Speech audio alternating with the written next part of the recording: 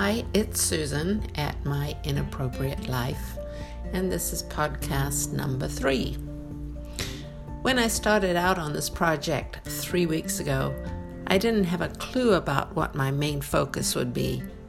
Nothing, not at all. Just about everything in the course that I was being presented with was new to me, and after all, I'm a photojournalist, not a marketing guru. That was very evident from the failed marketing attempts I've made in the past. I was feeling very discombobulated, and my mind was bouncing around all over the place, unable to settle on a specific path through this one funnel away challenge I had committed to. But I was determined to do it and not walk away as I've done in previous endeavors. I've signed up for numerous courses because I know that marketing is key to everything, but I never made it through and I got bored or lost or whatever. But the initial idea also that I had about working on the distilleries just didn't spark the enthusiasm I needed, probably because my first attempt to license an ebook that I needed just bombed. That's one of my fears. Oh no, I failed again. Anyway, I knew what I wanted to promote, but the key piece was missing, and as this project is just a month long with the launch date just 2 weeks away, it just was not going to happen, at least not in this time frame. But then, writing my origin story about how I have come to this place in my life, a light bulb went off. What is it that has saved me? What has pulled me out of the desperation and depression I was experiencing? What is the vehicle that has allowed me to move forward and have a roof over my head?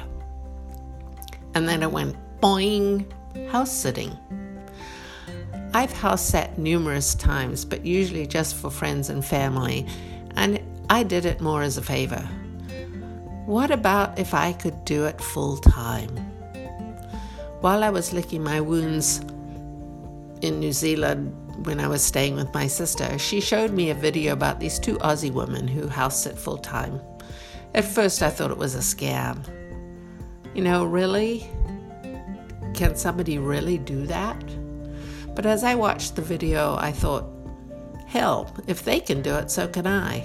And with further research, I understood how it was entirely possible.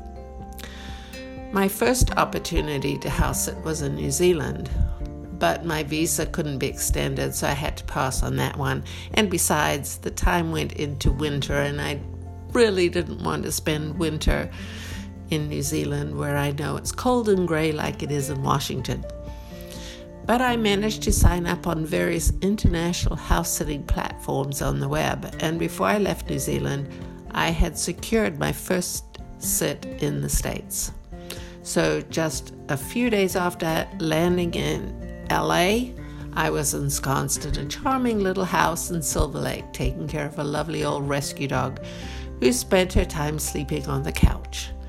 And it was relatively close to Ryan, so I didn't feel like I was out there alone. Since then, I have had back-to-back house sits with just single days in between. And those go out until mid-February, I think it is. House sitting takes care of one of the issues, basically a roof over my head, most of the time.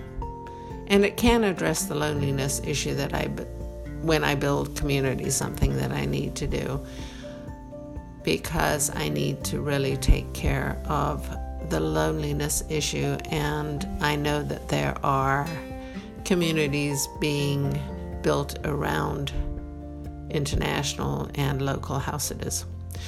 Anyway, now I am in the process of developing a way to create an income stream as I remain location independent or nomadic and become more comfortable in this inappropriate life of mine. So cheers until next time.